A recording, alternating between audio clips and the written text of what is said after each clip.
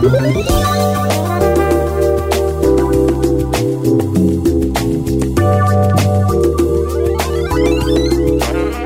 everyone, it's Sarah Mason from the HMC Network, and this is the Conversations Podcast, and it is part 3 of our series, The Age of Distraction.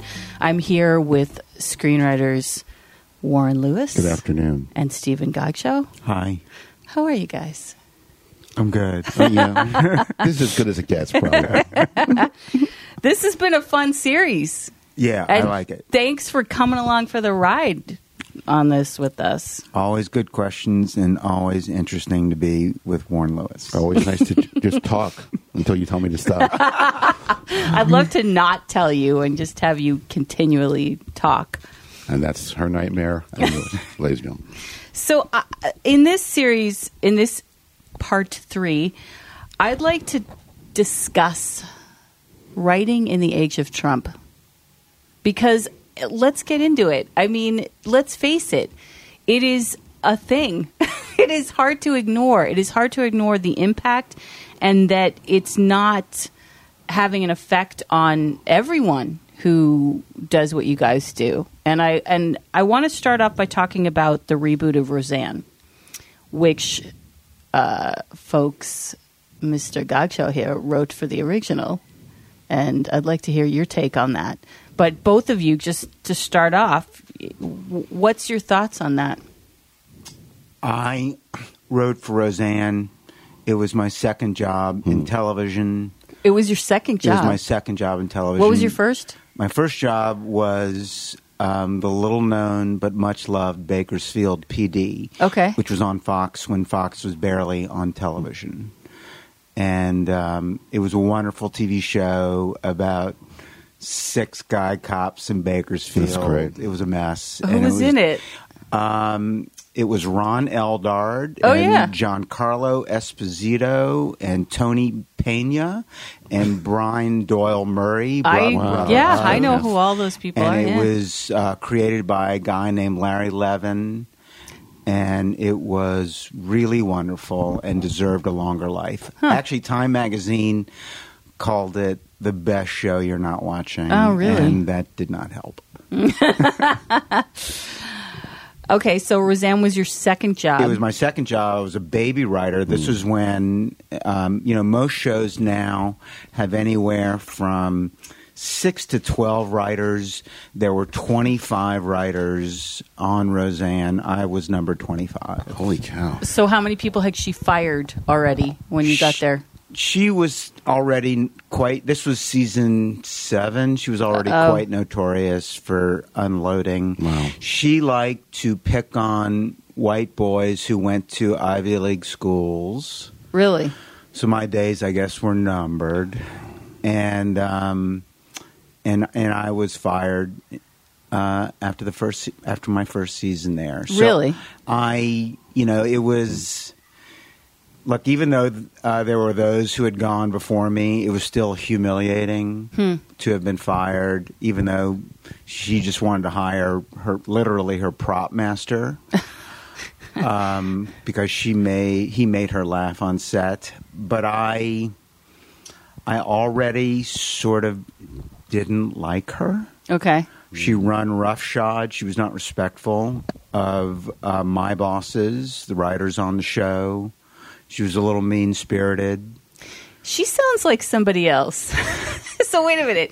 She wanted to hire someone completely unqualified to write, but they made her laugh.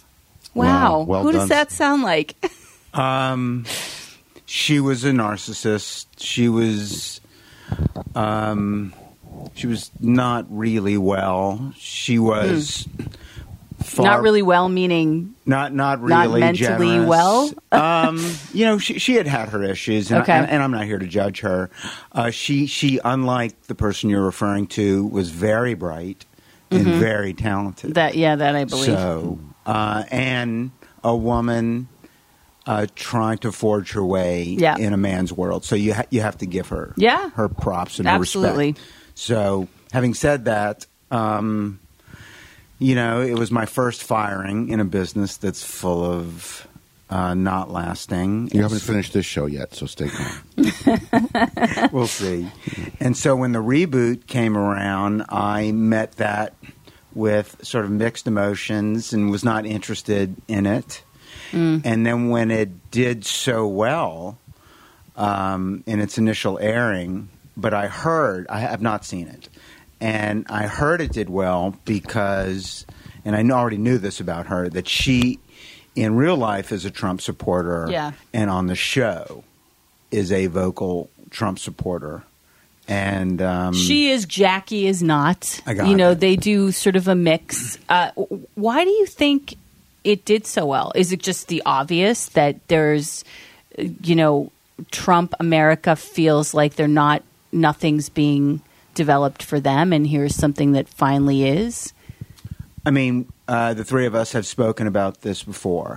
I think so. If you go on to the comment section of Deadline Hollywood, which is, the industry trade website, the comments, some of them are pretty toxic about hating liberal-leaning Hollywood. And so in having her, be so front forward in support of him, I'm sure that, and the fact that people were just intrigued in seeing what they were going to do. Look, this is a show in its heyday attracted 30 million viewers, which is crazy numbers. And some of those people were going to come back just out of curiosity. So it was 18 million, I believe. That's right. Yeah. And I mean, the fact that it's not attracting as much as the heyday is, you could argue, is for all the competition it has, and not just because it's not necessarily a popular reboot for this time. But I'm curious what you guys think in terms of the sustainability of this, because I feel that this kind of thing is more divisive than, gap bridging, actually. And I just don't know. In other words, if you're creating content that's for a segment of the population for political reasons versus the shows that bring people together, things like Walking Dead and Game of Thrones. I mean, everybody on every side loves those shows. I'm not sure that's the business we're in, frankly. I'm not sure building bridges is the business that we're in. I'm not suggesting it is, but talk about that. Well, for me, full disclosure, I was Steven Snelling personal. I never watched the show. I just, was doing something else, and then you were writing, and then resuming consciousness. Who knows? But when it started, when the reboot started, I said, "Oh, great! In the age of reboots, this might be the ultimate reboot," because she comes packing an audience. First of all, True. Because she is who she is. She's been hated by both sides of the political agenda, whatever you like. And she's doing something that it's not bridge building, but I think it's damn smart. And that is, there are people that feel underrepresented, or they feel that their voices aren't being heard. If that's true, whether that's true or not, I'm not in that business either. But the fact that they're sitting down to watch television, and they're engaging in our industry, which sometimes they deride, is an important thing as well. The fact that she's got Jackie on the show, speaking for the other side, if that's and divide. The American family, in my experience, and it's limited, of course, had that conversation around this election. A lot of people just kind of fell apart. Families stopped talking to each other, which always happens. It always happens. But it really happened this time, more so than... I remember when Nixon got elected, my grandfather almost got into a fist fight with the guy next door. But this is really big. Yeah. But the other part of Roseanne, and you have to remember, in 1988 or whenever it was created, is so much that was written about it was, here's finally a family that looks like us. Who's messy and a little overweight, and they're trying to make ends meet. It's admirable. And it was a big deal because, not everyone was Laura Petrie and Rob. Yeah. And All in the Family did that too. Yeah. It did. He certainly had that. He had those great conversations. Right. Not to be really replicated too often. But the original Roseanne was not a show that was overtly political. In fact, when it was political, it was, they had, she had gay friends. Yeah. And, remember Sandra Bernhard was, that's right, on the show. And she's back. Is she? Is she Yeah. back? Yeah, cool. Look, we'll see. Is it sustainable? I think in the end, they're going to be sluts for numbers. And if you're not entertaining, and if you're not making people laugh, and if you're just there for the diatribe and the polemic, people probably look. I haven't seen the show, but if it's funny, and the show was always funny. Well, not the last 2 seasons, maybe. I think people will stick around, but that some people are not watching because they're pissed off because because she's a Trump supporter, which Absolutely. is unfortunate. I think I'm curious though. For one thing, and I don't know if we want to get into a big statistical conversation about the Nielsen ratings, but how reliable are those things anymore? Because they're not measuring the way that people consume content today. And that's a thing that I always wonder when they say 18 million households watched. It's really like, and that's another thing I wonder when in terms of sustainability, because people are so, as this series is called, Age of Distraction. People aren't as loyal, I don't think, to shows as they used to be. The model just might be antique because I was having this conversation with an executive yesterday. I said, and the conversation was something along these lines. Once upon a time, if you were going to be an executive in the networks, chances are you came from what department? Not creative, certainly. You came from scheduling. Interesting. Generally. And that was a big deal. What's on Thursday, 9 o'clock, is a big question and a multi-trillion-dollar game. We don't care anymore.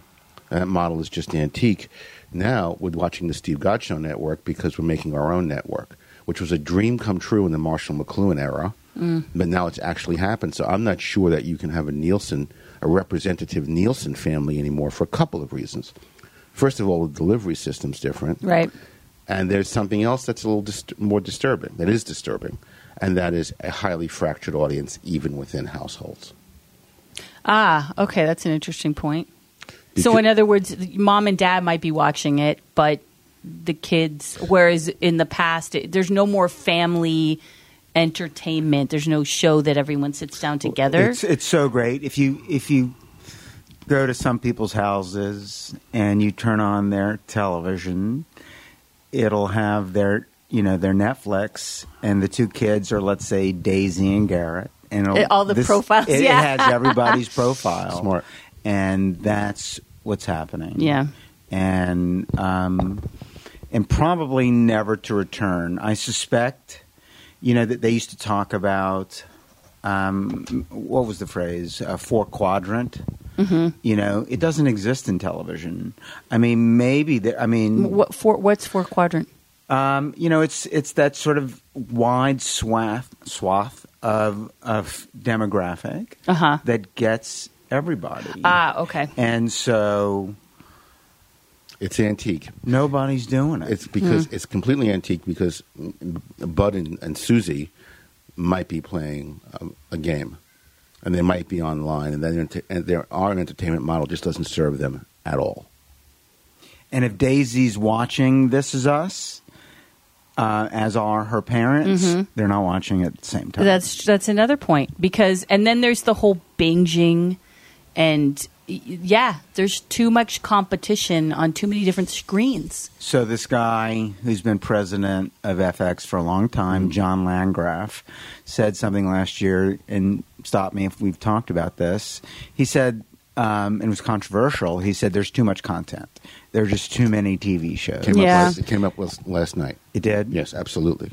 And what did people say? I had a flummoxed executive and three very smart people in the room, not including myself, saying, I don't know what to do. I feel humiliated by it. The word humiliated was used. I feel uninformed because I can only watch so much. And this is a big deal. There's there's a certain amount of alienation involved, but there's also, once again, that fracturing. People staying in whatever their interest is, and not venturing across the demographic line. Mm-hmm. That 18 to 34 demographic changes all the time. We all know this, but they're not reliable. They're just not, because they're not doing anything we can measure. This is more Stephen's field than mine, but I don't know. My students at the university are these people, and it'd be very instructive to bring a network executive to sit in the back of my classroom in one particular class, which is a cinema studies class, and very, artsy schmartsy. I usually ask people, what are they watching, just for the hell of it? And it's not all, Bicycle Thief or something. Nobody's watching their shows. Or going to their movies. And this is your target demographic, ladies and gentlemen. And it's interesting, and this is a serious question, and we all know this. This has basically been a delivery system since its inception to sell shit, to sell soap, to sell cars, to sell beer. And it's why 18 to 34 was so attractive, because their buying patterns were still, in flux. Right. Like, it's over.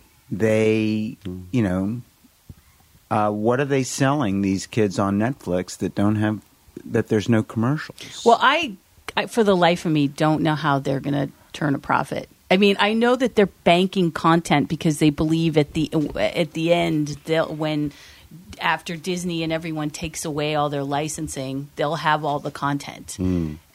But I still don't understand their business model, and how and it's not $9.99 a month that maybe will then go to $10.99 a month. No way. How could that be profitable? There's a limit to how profitable that can be, especially if you're only watching 3 shows and someone comes along and says, "Oh, you're a Walking Dead fan," which I used to be, as you know. We'll sell you The Walking Dead and nothing else. Or we'll sell you the 6 shows that you want. It's a matter of packaging. And this is a big question in our business, both academically and creatively, which is not always the same thing, is what's leading here exactly? Is the delivery system leading the content or the other way around? I have my own dog in that fight.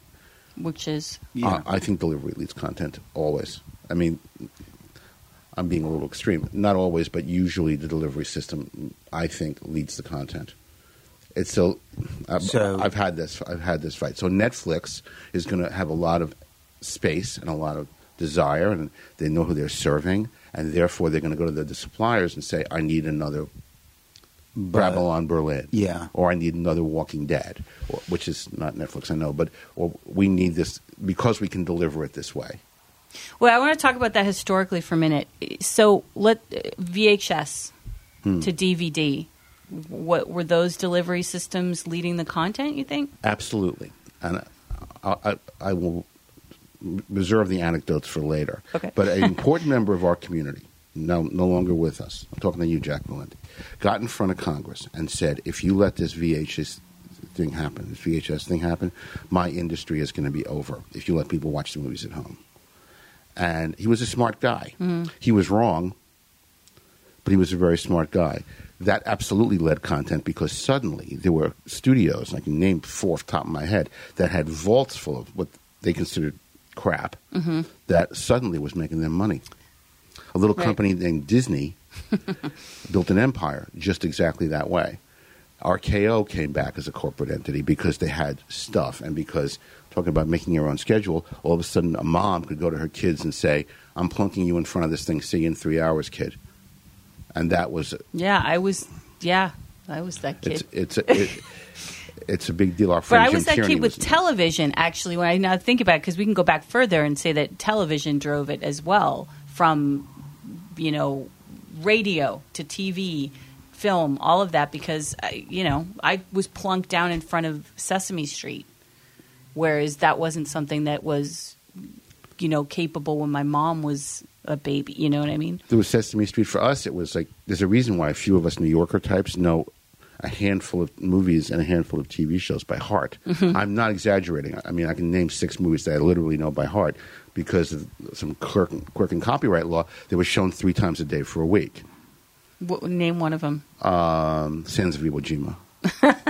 which comes as a surprise. You know to no that by heart? Never seen it. one. Oh my God! I haven't either. Spoiler alert: we took the island. I guess the John Ford Cavalry trilogy. Absolutely. Yeah, of course. So, to go back to your original question, or maybe it's not, is how do you get these people to watch? Yeah, and I want to just interject something into that because it just got me thinking. So my partner, as you know, Jake. We love Jake. Love Jake. He's not here. We're saying this. I know. He's not here. It's okay. Is a millennial. And he is a fan of old films. He loves he's not a typical, he loves all kinds of films. I've been trying to get him to watch one in particular that I know he will love and the light bulb will go off over his head, and that's Diner. Oh, 1983. Yeah. We love. Yeah, One of the greatest Stop. scripts Oh my of God. all time. Why is he resisting this? Truly, like Seinfeld was born for all of those, were born from that, in my opinion. Mm-hmm. And here's why he's resisting. Because he needs to be sat down in a theater and be forced to watch it. Because if he's not, and it doesn't grab him the way the content that he chooses to watch today grabs him, the same kind of thing with politics. We go towards what validates our interests. He starts going on his phone. And he may still like it, but it's not going to keep him at watching it for 2 hours. So we all love Diner, but if you think about it, 5 guys in 1959 Baltimore. Think about that story. Eddie's getting married. He's going to give his girlfriend a quiz about the Baltimore Colts. A friend is coming home from college, and there's not a lot happening in that movie. Right. That's what I'm saying. It's like anyone who loves Seinfeld. But my question is, could Barry Levinson get Diner made today? No, if it weren't Barry Levinson. He really wasn't Barry Levinson then either. He became Barry Levinson soon thereafter. But does he have to? Can't we still appreciate things that came before, things that couldn't be made today? You just said it. Is he going to sit down in a theater and watch it? He would sit down in a theater to watch it. Like, if it played at the Arrow, we'd go, and he'd probably go, oh, my God, I love this film. But what I'm saying is it won't sustain his attention in a living room. I mean, the opening of that movie is a tracking shot. They're at a party, and somebody's, I think Kevin Bacon has given up his date for $5. Yeah. Right? Yes. And Fenwick has given up his date for $5. I named my bunny after him. Oh, that's beautiful. But it's not the opening that these kids, Jake, are accustomed to. Okay, Jake. It's, no one dies in this movie. There's no car crashes. The only punch thrown is by Tim Daly getting some kid back. Remember? That's a great scene. True story. And it's just kind of heartbreaking that and this gets to content, and what Warren and I have to try to do is how do you grab the attention of executives when we're trying to sell movies and television shows? If you don't have something that they know is going to be noisy, and Diner is not noisy. This Is Us isn't noisy. It's not, but it's original. But yes, but I don't know if that sustains someone too. I can't quite figure out what. You tell me. You guys are the writers. Intimacy. So, in the case of This Is Us, you can sell intimacy.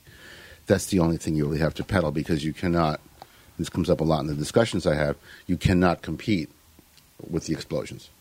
It's just not going to happen. And you can make all the little CGI inventions you want, but you're not competing. So do what we defeats is intimacy. Get the kids? So I was on a plane yesterday, and I always do this very unscientific survey when I'm coming back from the lovely restroom, and it's to take a look and see what everyone's watching. And again, it's this crappy version of Nielsen that I'm doing, and it's all explosions. Yeah. Well, And maybe that's the plane of it all. guilty because on the 3 long airplane trips I had in the last year, I caught up with all the action movies I wouldn't be caught dead going to a theater to. Very good. That's what I did because I wouldn't watch them otherwise, because you're not allowed to get out of the airplane. They frown on that, and that's what. and I love action movies. I've written action movies all my life, but there's a certain type of movie. Doctor Strange. Well, I never saw Doctor Strange until I was coming back from Sweden, and then I saw it twice. It was pretty good. It was fun. It was pretty Yeah. damn good, but it took a transcontinental trip to make me want to do it. That's about delivery, Well, and let me just say this. We're, especially our network, are in the business of a lot of action movie appreciation because we review a lot of genre fiction stuff. So I'm not opposed to that. But there's so much more. And at the same time, so on that subject where we're talking about there's so much content, too much content. Kids, turn off your phones. Yeah, kids. No, I was just watching a little Netflix on my phone. Because my attention. And let's bring it back to the whole point of writing in this politically charged era. Should that be something that is the Roseanne model something everybody should be doing? Are we so angered that we have to just get it out there? Well, look, networks that are occasionally original, and more often than not, they're imitative. And it was interesting when Roseanne did 18 million in its reboot premiere. There were all these pieces in Deadline about how do the other networks figure out how to do that. More reboots, Yeah, which is happening. Of I mean, course. Murphy Brown's coming back. That'll be the other side of that. That's exactly right. And again, I don't think that's sustainable. No. I think people will be curious and they'll come back. But are they going to stay for? The echo chamber is a powerful place, though. It really is highly. There's nothing in the world as satisfying as being in a room full of people that think exactly like you do, only more so. Very good. There's nothing like it, and it explains a lot of our programming, especially a certain kind of our programming. I think full disclosure, I haven't seen Roseanne either, but there's something to be said for that echo chamber, for serving that particular group of people, the way news shows do, the way late night talk shows do. Can you program for them forever? 10 years ago, I would have said no. Now I would say absolutely.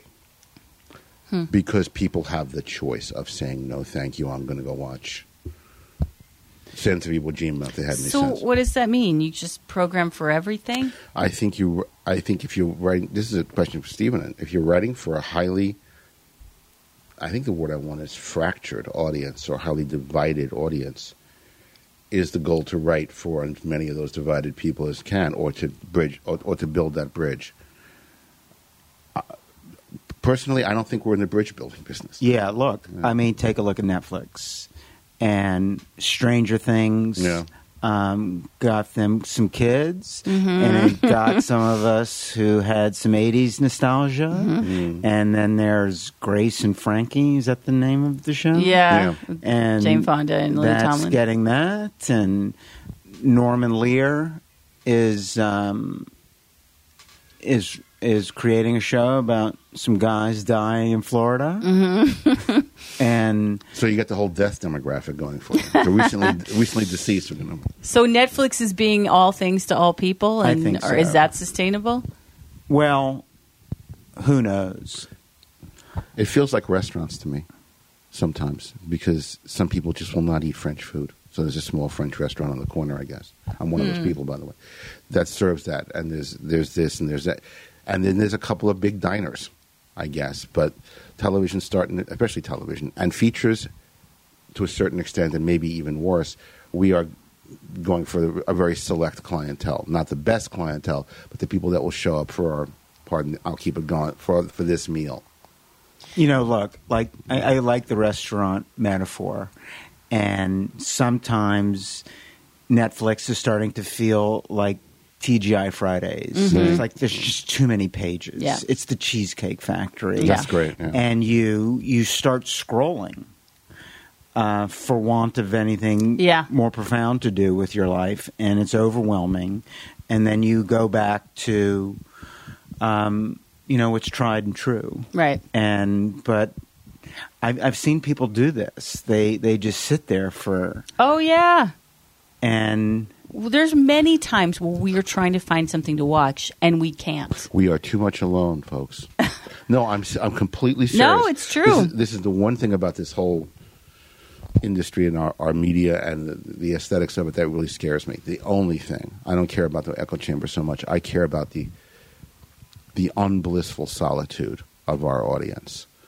That really concerns me because there's a lot of people. It's network kind of touched on it a little bit. The movie network, alone in their little building, watching exactly what they want, and never going outside, and never speaking to anyone else. And at the risk of sounding like a 70s cliche guy, I wonder what that says about us as people. That given all the choices that we have, our choice is isolation. Well, and that's a broad. I love that. Yeah, it's a broader issue of just what technology's done to us too. Because we are very isolated. You know, look, we've all seen the memes of 5, 17-year-old girls sitting at the coffee shop, and they're all on their phones. Right. And they don't speak with one another, and they're addicted.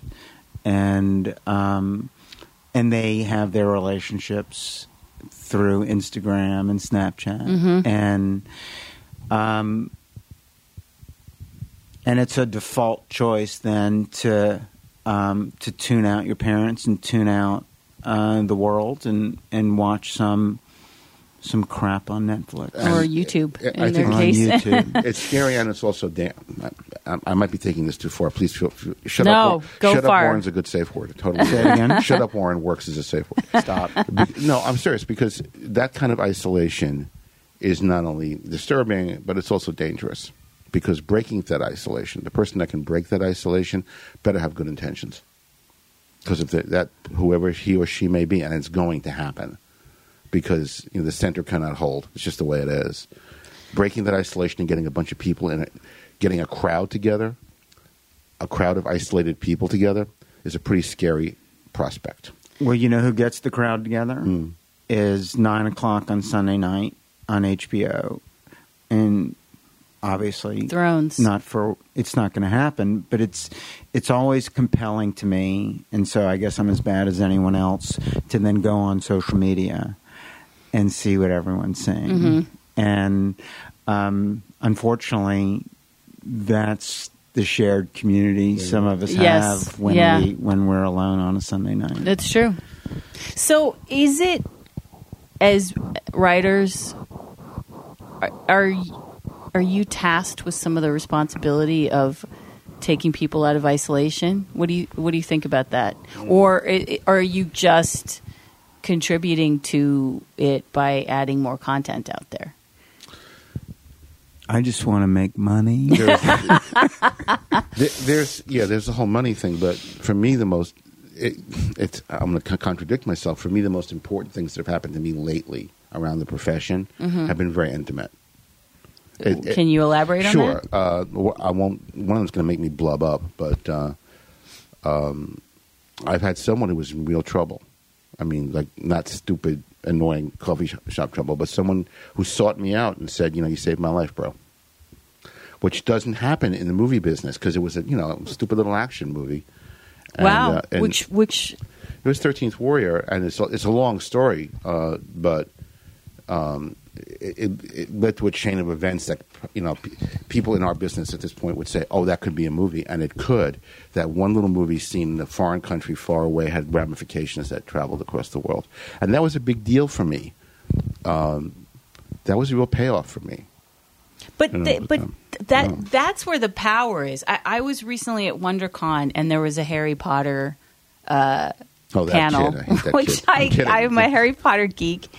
And it was interesting what they did with this panel. They talked about, they pulled out different themes like the spells and things like that, and then they equated it to psychology in our own lives. And they drew parallels, and you could see that a lot of the people that are really fans of Harry Potter have had some sort of tragedy in their lives, or felt isolated, or felt like bullied or didn't belong, and this gives them power. And I think that art does do that, of course. We all know this phrase, catharsis. Yeah. There's that. And so it is in lives that are difficult when you get the occasional TV show that gives voice to all these things that we struggle with. And you find, some truth and beauty in it.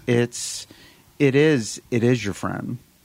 And God bless the creators of those shows who week in, week... Look, I would like to think that I write things of substance. I would like to think I watch shows of substance. And, MGM, art for art's sake.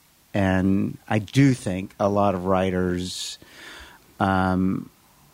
notwithstanding my glib comment about making money, they're writers, and they could do anything, but they do this. They do this, and it's awful.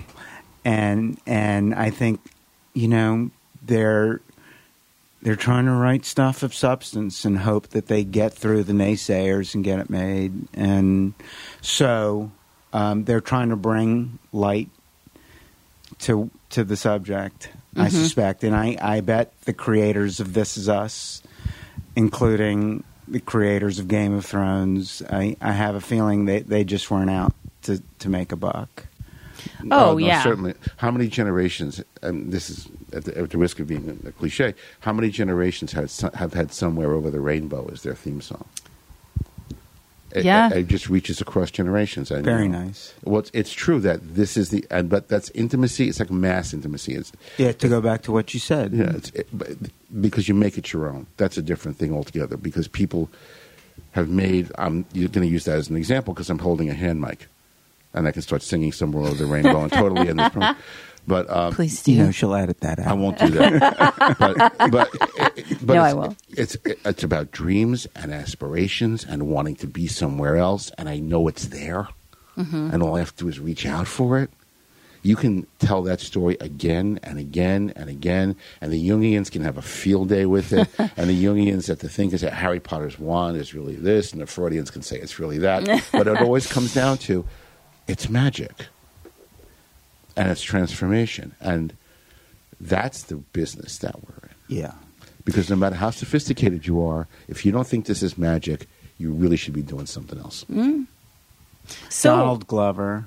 Yeah. Atlanta. When he won the Golden Globe for Atlanta, he gave reference to that. And I'm just going to mimic Warren here through Donald Glover. He said, when I was growing up, my parents didn't allow any magic. So when I could steal a minute away and watch some Disney, it's nothing like it. He goes, that's what I saw. Yeah, that's special. Well, that's the best thing about our business. Aside, from it being a business, is knowing that you've touched people in a way that takes them out of their lives. A very old man who hated movies, wasn't interested in movies, who I showed movies to, once said to me, I sat him down and made him watch 2 of my favorite movies, and he wasn't crazy about it, but he did. Sands of Iwo Jima.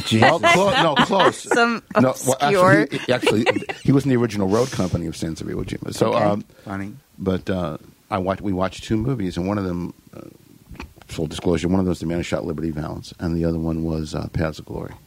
And at the ends of Paths of Glory, he turned to me and he said, "You mean that's it? What happened to these people?" And that is film school. Right there. Because this old guy got touched so much by characters, he wanted to know what Major Dax was doing today. That's what we do. I mean, that's what I get up to do every day, is hopefully create that moment. And you look at, the success of a movie like Lady Bird. which is this tiny little movie, 2004, Sacramento. A girl in Catholic school fighting with her mom. Right. And, I don't know what kind of business it did, but it did some award business. I'll bet you a nickel that, and I'll meet you here in 30 years and we can talk about it. That someone's going to be accepting that award and saying, "And I remember seeing Lady Bird and it really touched me." Very nice. Yeah. That's what's going to happen. Leonard Maltin says, don't take this the wrong way, Sarah, because I love you, as you know, and you've done more than this. He says if your education begins with Star Wars and yours doesn't, but he says if your education begins with Star Wars and you've never seen a foreign film or a silent film, he's cruel about it. He said you're handicapped. It was not a politically correct thing to say. Maybe our job is to, even in the work we're doing now, show people that there's something else. Well, yeah, and that brings back to the point where I was saying, how do we get them to? Because, it actually, my dad, I was lucky. My dad took me to age-inappropriate films all the time, constantly. I saw Cabaret when I was 6. Awesome. And that's awesome. And much to my mother's dismay. But he took me to everything, and that was a thing we had together. But that's not happening. Nope. And you as a professor, and I can't even imagine how you get, unless they're literally taking a class and have to watch Sands of Iwo Jima. Like, how you get, I can't get Jake to watch Diner in our living room. I do it two ways. I do it one of two ways. First of all, there's the lousy way to do it. And that's to assign it, and I don't do that much. What I do, if I really want that to happen, is I pitch it. And I don't tell them what I'm pitching. I'll just pitch them because, it's a skill we develop. And people, if I'm selling it in that room, I know I've sold something. Because my students will go, "Wow, that sounds great. What is it?" No, it's a movie that was made 40 years ago. Go home and watch it. And they will. But but they're also have to because they're taking a class. No, sometimes they do and sometimes they don't. I could make their lives miserable if I feel like it, but I'm not that guy. But look, just to go back to this, network executives are scared if it's not noisy enough. And I've heard executives use this phrase, does it turn the key? Yeah. Does it create buzz? Are people talking about it? And it's sort of like the conversation we had before we started. I asked you two what you were watching. And that's the way I get my information. And some of it is on social media. And what's getting hits? What is getting the buzz? And so they're afraid if you don't have something a little shocking, a little sensational. I forgot the name of it. What was the Netflix show about the girl committing suicide? 13 Reasons Why? 13, yeah. And, I didn't watch it. I heard it wasn't great, but it had a noisy premise. And it was something that some journalists were going to write about, at least online. Right. Pearl clutching and breathlessly the entire time, because apparently, I don't know whether you know this or not, but our medium is so powerful that people are going to commit suicide just to be in with their friends, which is an idiotic notion. But it sells. No, it doesn't sell newspapers because there are no newspapers, but it sells sensationalism, which is the business that those folks are in. Well, yeah, and just to add on to your point, as a journalist, I can tell you that the people who are writing about this stuff are largely not journalists anymore. That's a whole other subject. I mean, there are so many people. There's such a need for content online and a need for people to. Pauline Kael isn't writing reviews anymore. Nope. This is like, I went to film school and she was my hero. And I was trying to do that kind of thing. And that is not who's out there anymore. It's Joe Blow who has an opinion on his blog and has no discipline, didn't obtain any discipline to get there. And it's just these paragraphs. And everyone needs content providers. I mean, you can go, I get the hits of everything, you submit for this. And it's literally bullshit. It means nothing. There's so much noise. Think about the importance that Rotten Tomatoes has suddenly assumed. Let's talk about that, actually. And your example of Pauline Kael is perfect. Like, who's going to read a Pauline Kael review now? Which was pages and pages and pages. You know, Anthony Lewis now and Joe Morgenstern for the Wall Street Journal, they're beautiful writers, but they've been told, let's tighten this thing up because the attention span are the gnats who are hovering above Rotten Tomatoes, literally just looking for a symbol. Yeah. The bullet points But will kill us. no one's qualified to do this stuff anymore. You know, I mean, so there's all these people who are just giving these opinions. Anthony Lane, by the way, for the Anthony New Yorker. Lane for Sorry the New about Yorker. It might as well be, you know, my sister, like giving her opinion. And you don't even have a sister. It's a joke. Sorry, Kathleen, but Joke. It's okay. I'm sure she doesn't listen. But you know, Rotten Tomatoes. I have. I cannot stand Rotten Tomatoes. I can't even. They hate it too. The executives, the studios are They just, are rude. including the studio that apparently owns a piece of it. Is that right? Oh yeah. Yeah. Oh my God. Yeah. Who is it? It's Is it Warner Brothers? One of the studios owns a piece of it. I think it's Warner Brothers. There was a big controversy. No, excuse me. The Hindenburg was a big controversy. But last year, because he was saying, "Oh, Rotten Tomatoes is destroying our business."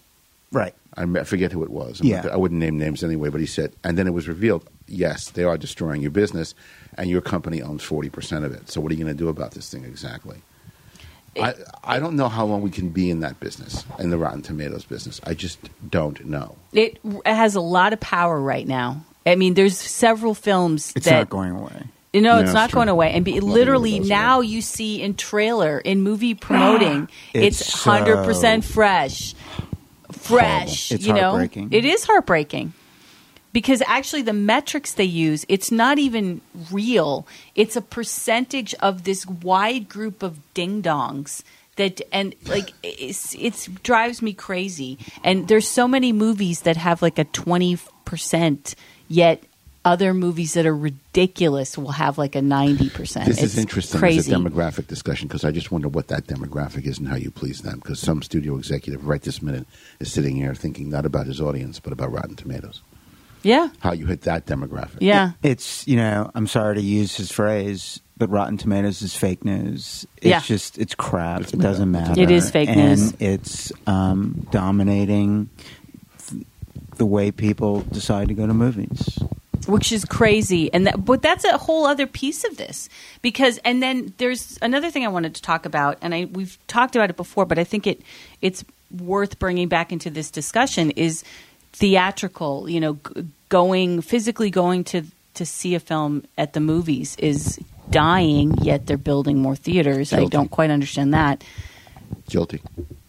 Guilty No. that you don't go. As much as I should. I only go to a movie that I know has to be seen on a big screen. That's how we all are, isn't it? Yeah, I but mean, why I is wasn't it for going to you? see Dunkirk, you know, on a screener. Right. Yeah, there is that. I'm a terrible movie audience. I mean, the American Cinematheque is having a nitrate festival. I'm Yeah. going to that, but I'm not sure I'm going to, you know. Well, you're good, Sarah.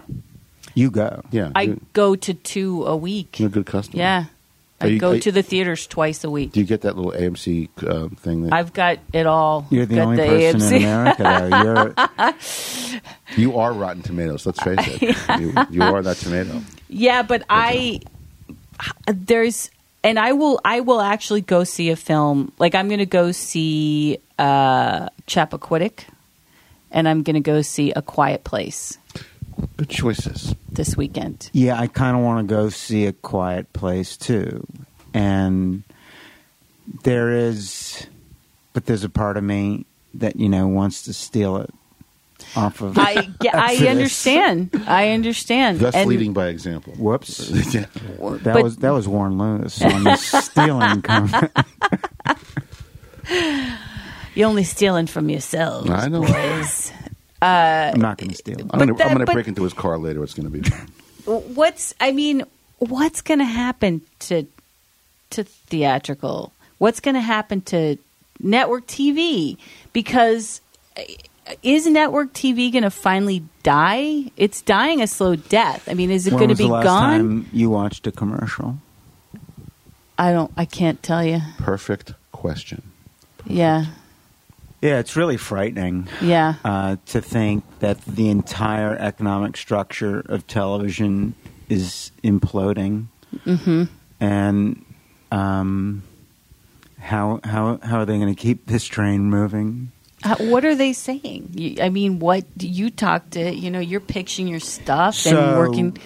Look, the notion is, if you don't, and this is nonsense, of course. If you don't watch it in real time, you're going to find out what happened. Mm-hmm. So, which is nonsense. Oh, that's their trick. But that's nonsense. Yeah.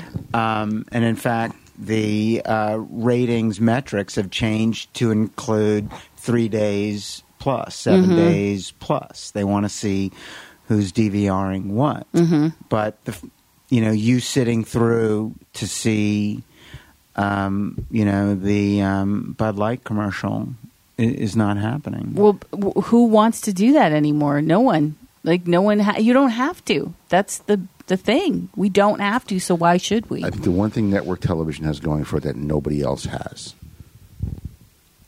if this is any comfort, is no matter when people watch that show, network programming is, I'm going to use that word again, really manages to be very intimate with their audience.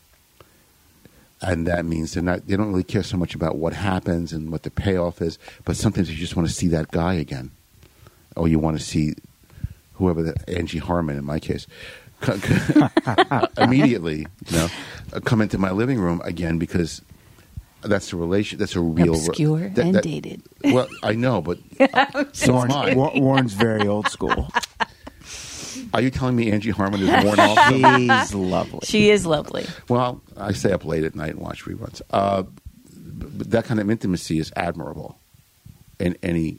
You can't get that intimacy on Netflix. You don't Not think? free. Or okay, but you can on YouTube. You can go watch content on YouTube. That's true. Or That's true. But it's interesting because the Luddites, the sort of technologically handicapped, they're never going to go to the tablets, but they're getting old. right. It's funny if I'll tell someone who's a Luddite about a television show, they're old when they say, "What channel is that?" Exactly right.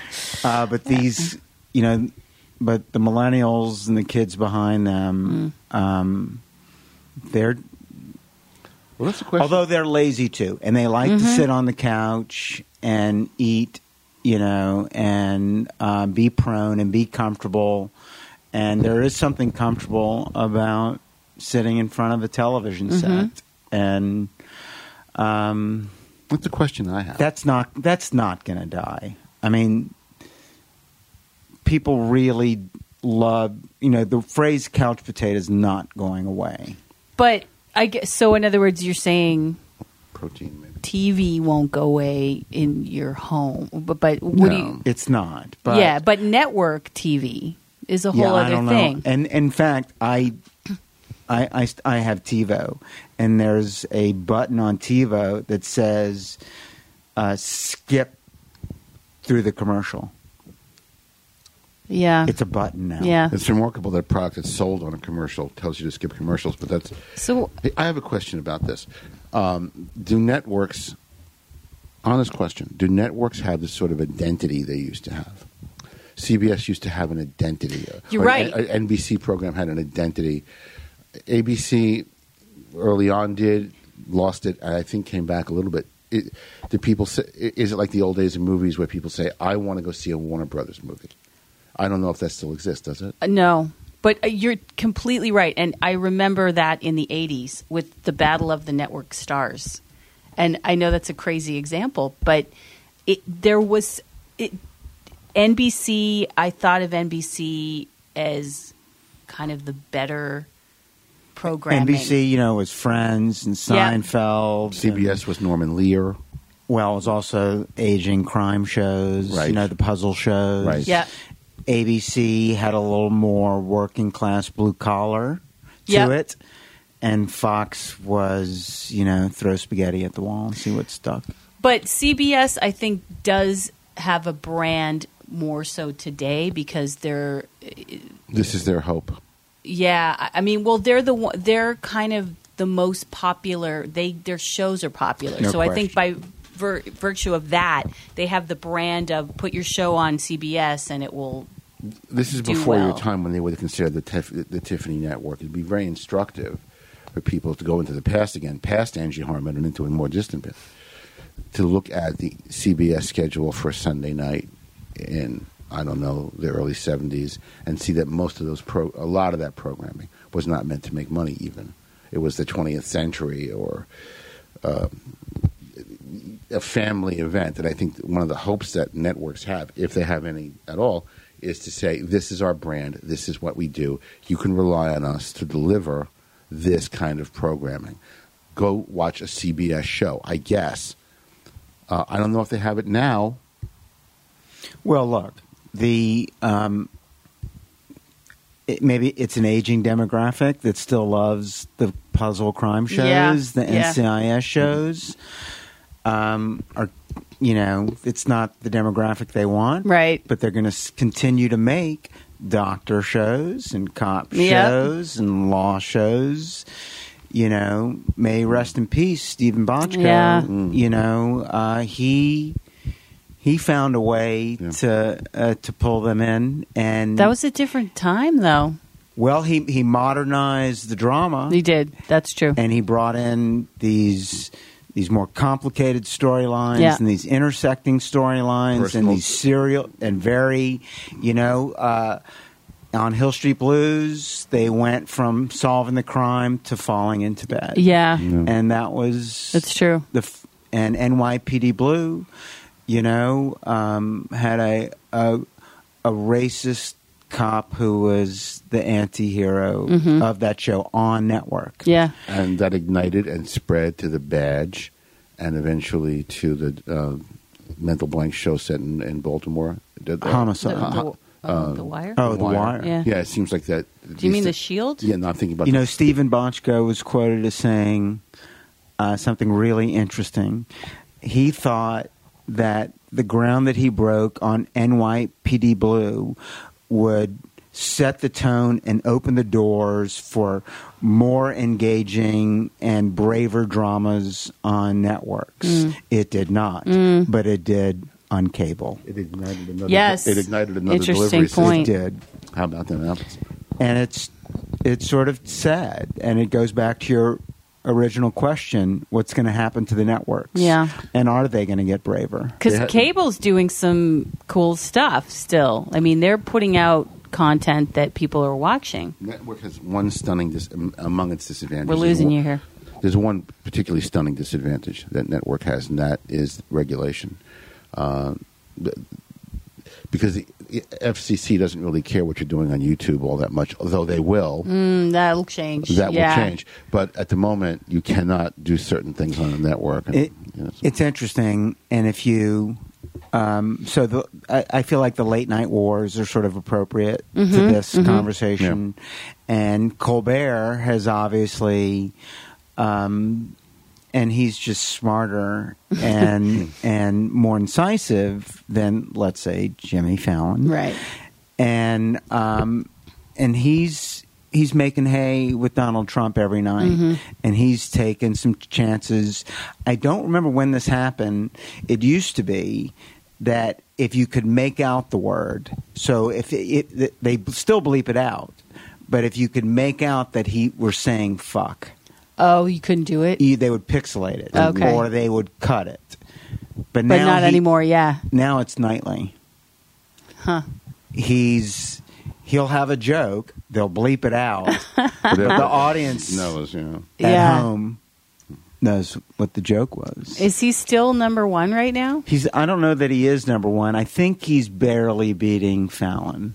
Okay. And Kimmel's sort of evened back they're out. all kind of neck and neck and doing okay. Well, and we had this conversation before about how Colbert took off and what became number one after kind of a bumpy start because he chose to go there.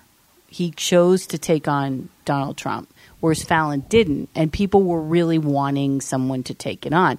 So where are we now? Are we now? So with Roseanne's success, let's call it success. I'm skeptical, in terms of really the large audience out there, especially when you talk about the fractured family, when you have the kids upstairs watching something else. I mean, what are the demographics for that?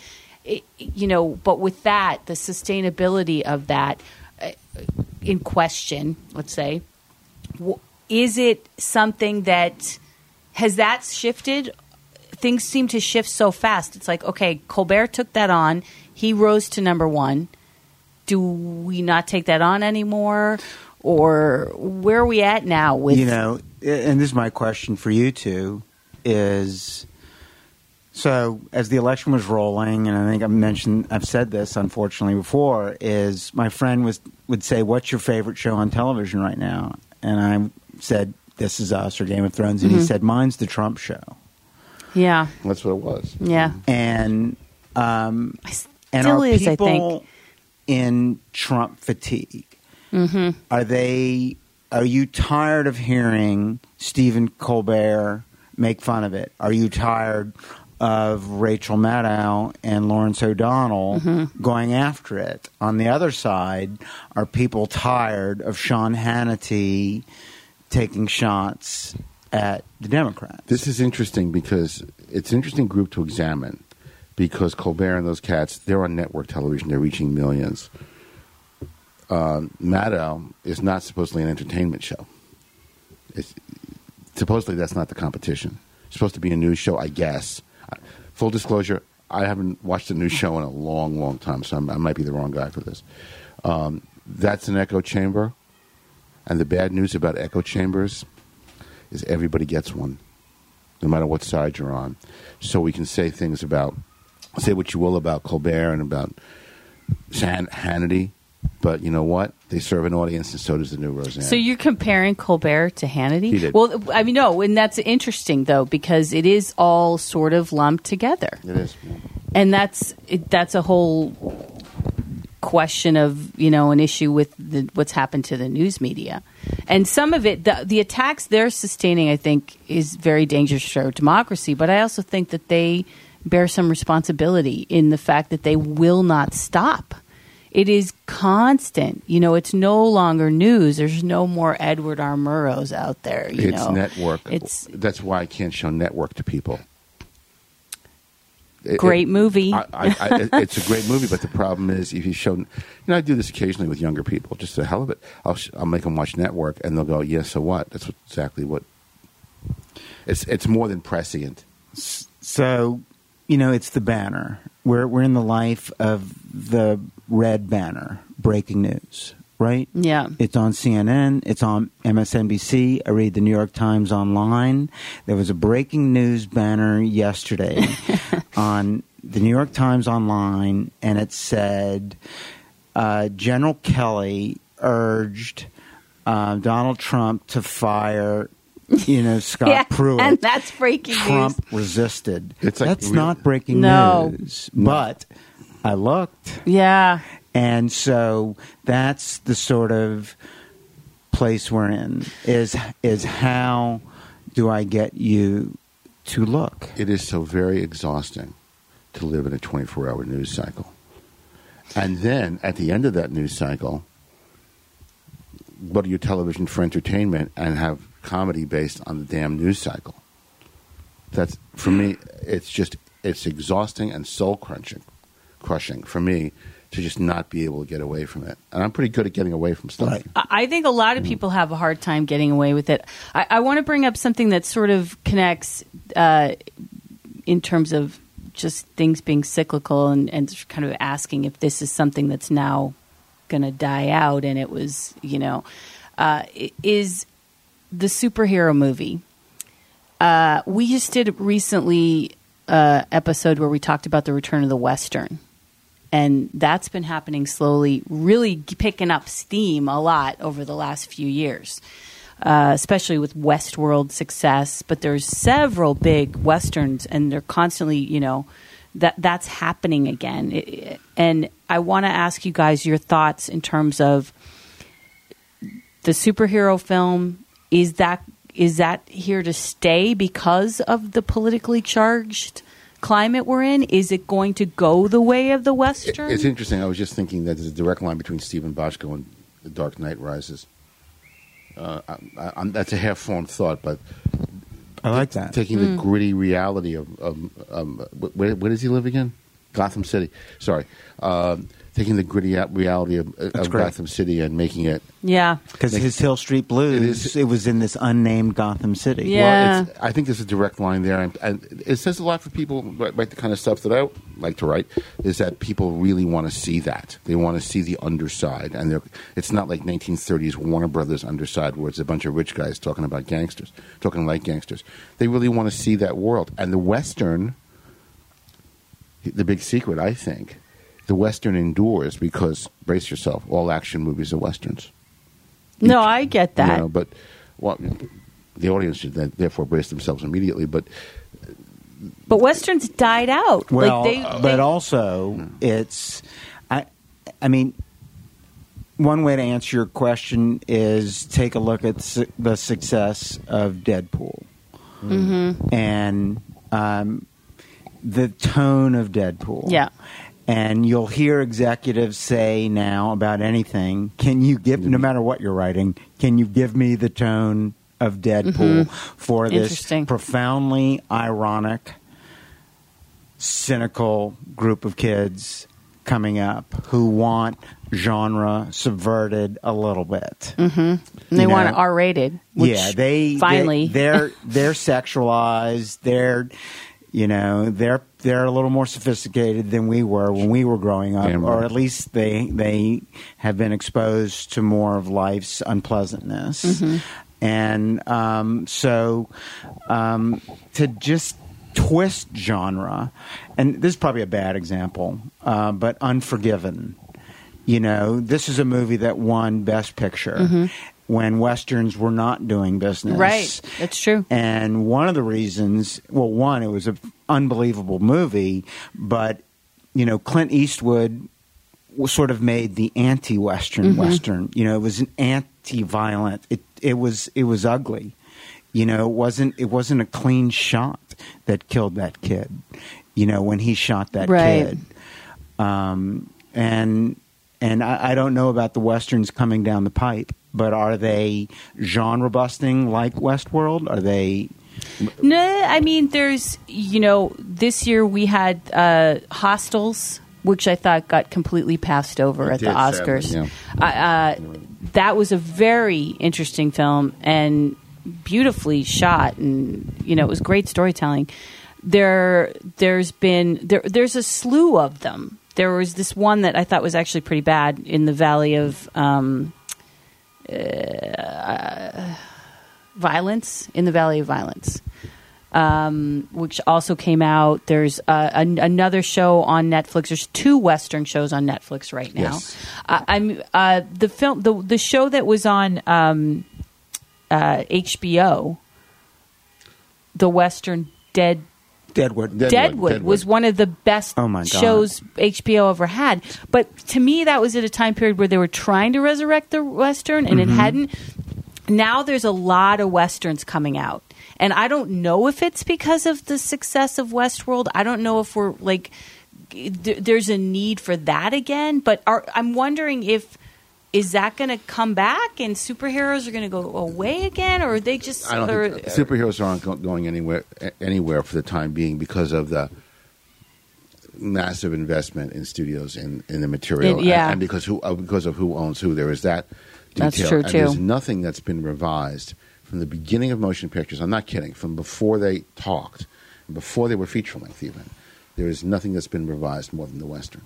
every couple of years someone says this is a new Western because it works, even in its most revised form. Clint Eastwood has been in a bunch of revisionist Westerns. People don't talk about the Italian Westerns, which were they talk about them all the time where I live, but those revisionist Stagecoach was a revisionist Western. Liberty Valance, my favorite movie in the history of the world, is a revisionist Western. And the Western now, I think you will find, if you squint your eyes a little bit, it's an urban drama. The Sopranos. So, Sopranos absolutely had Western elements, but there's nothing in the world that's more satisfying for an audience or a writer or a filmmaker than a fascinating villain and a hero that's not qualified to taking him down. Or very nice. Or not, taking him down. Yeah. I mean, that is what a Western. But it's interesting in a male-dominated landscape, which Westerns were in the world of Me Too, where everyone is clamoring for female-centric programming. Where does the Western fit? On the Netflix show is all female-driven. It takes place. The name is escaping me right now. It's a terrific show, and I'm mental blanking through the entire cast. But it's a town that's run by women, and it feels like a show. I don't believe that. That feels like fantasy. It feels like a show that came out of the Me Too movement, for sure. Okay. But it's interesting that they picked the Western. And there's another genre that's the studios are trying to revive, and that's the monster genre, because there's a whole slate of old Universal monster movies coming back. Bride of Frankenstein, the Mummy was supposed to be the first kickoff of that, but it failed. Crap. It was crap. That were either public domain or owned material that's sitting on the shelf that you can use. And Frankenstein is completely over. It's a conversation I believe it or not I have all the time. That Frankenstein is completely overdue, and I'll pitch you something right now. What if he was right? No one's ever made that story about Frankenstein being absolutely, positively right. That's all. I like the Frankenstein Chronicles. Frankenstein Chronicles is like... I think they do. I like that take on it. It's revisionist monster. It made me stand up and cheer. Yeah. It's unusual, but it's one of those things that just really made me think this is why I got Netflix, and I'm really happy that and the other show that I like. So it's interesting because... and I forgot exactly what he said, but Guillermo del Toro said, "Monsters have saved me," and I forgot the metaphor that he used, but it was basically a depiction of the imperfection. Which is The Shape of Water winning Best Picture is making me think this maybe that's the next one we're going to see. Maybe they're going to be successful with.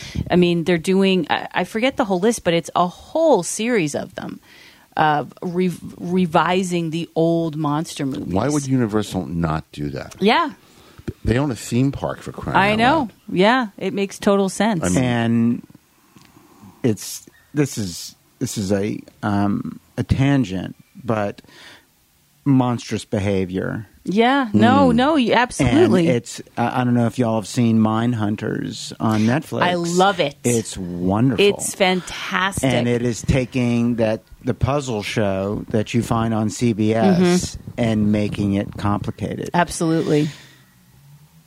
And people can't get enough of it. People love true crime. They love... That's true. That is the thing. They love the really dark places men and women, mostly men, go.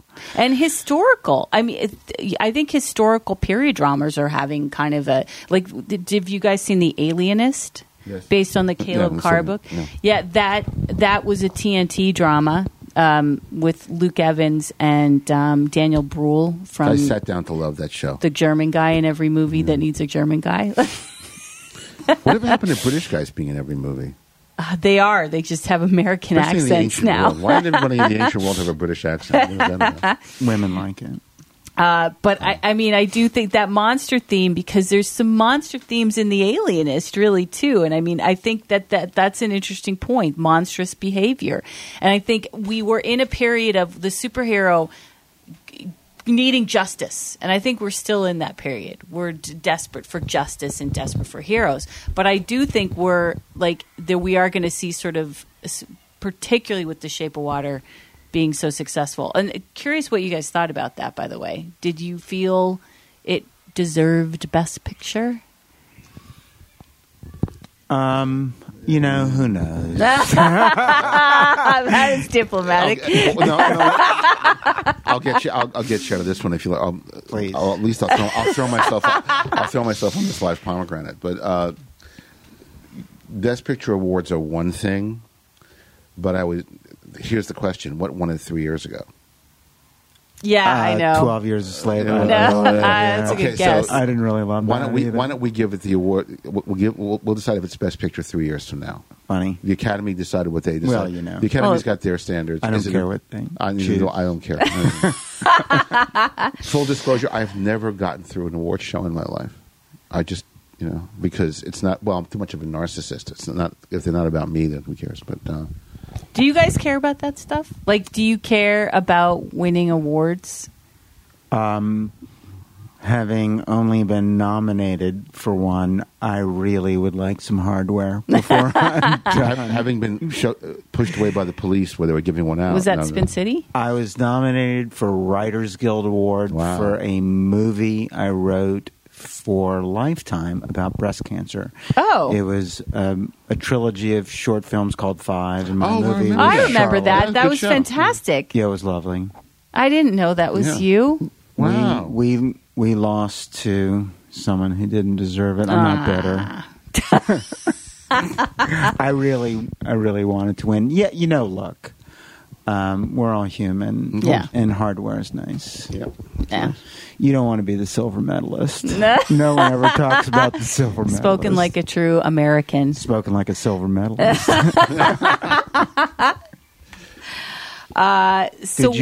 Did you want to talk about Me Too? Yeah. We don't have to do it.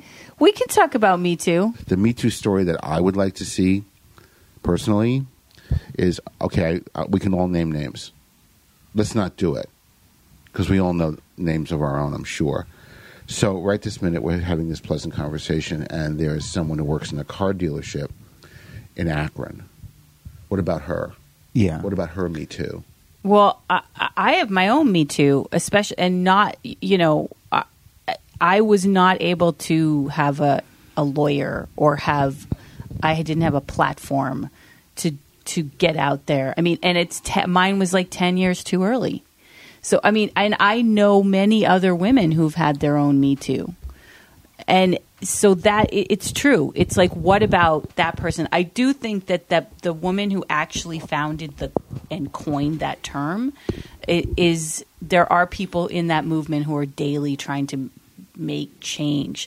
But in terms of like, to point it to this conversation, is that now, do you think that content is going to change because of that movement? Do you think that there's going to be more ladybirds? Do you think that was just a token, Lady Bird anticipated the Me Too movement, didn't it? In terms of... It did, but the awards were all right on top of it. So, Big Little Lies got a lot of attention and got Loved some hardware. that. Yeah. And they, that was implicit, spoiler alert, in that particular story Yep. of an abused woman.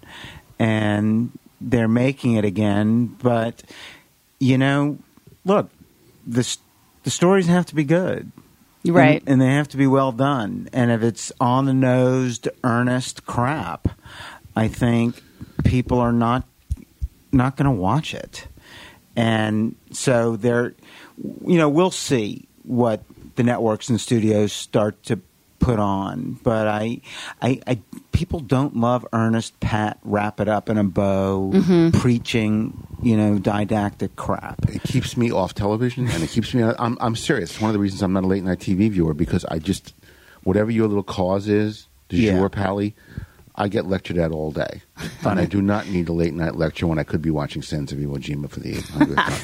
Well, but the idea of more women directors and more women being able to tell stories out there, I think needs to happen, because I think that, that will bring more perspectives. And I I like that idea. Well, let me pivot a little bit and ask what you guys thought about Black Panther, because that also, you did not watch it?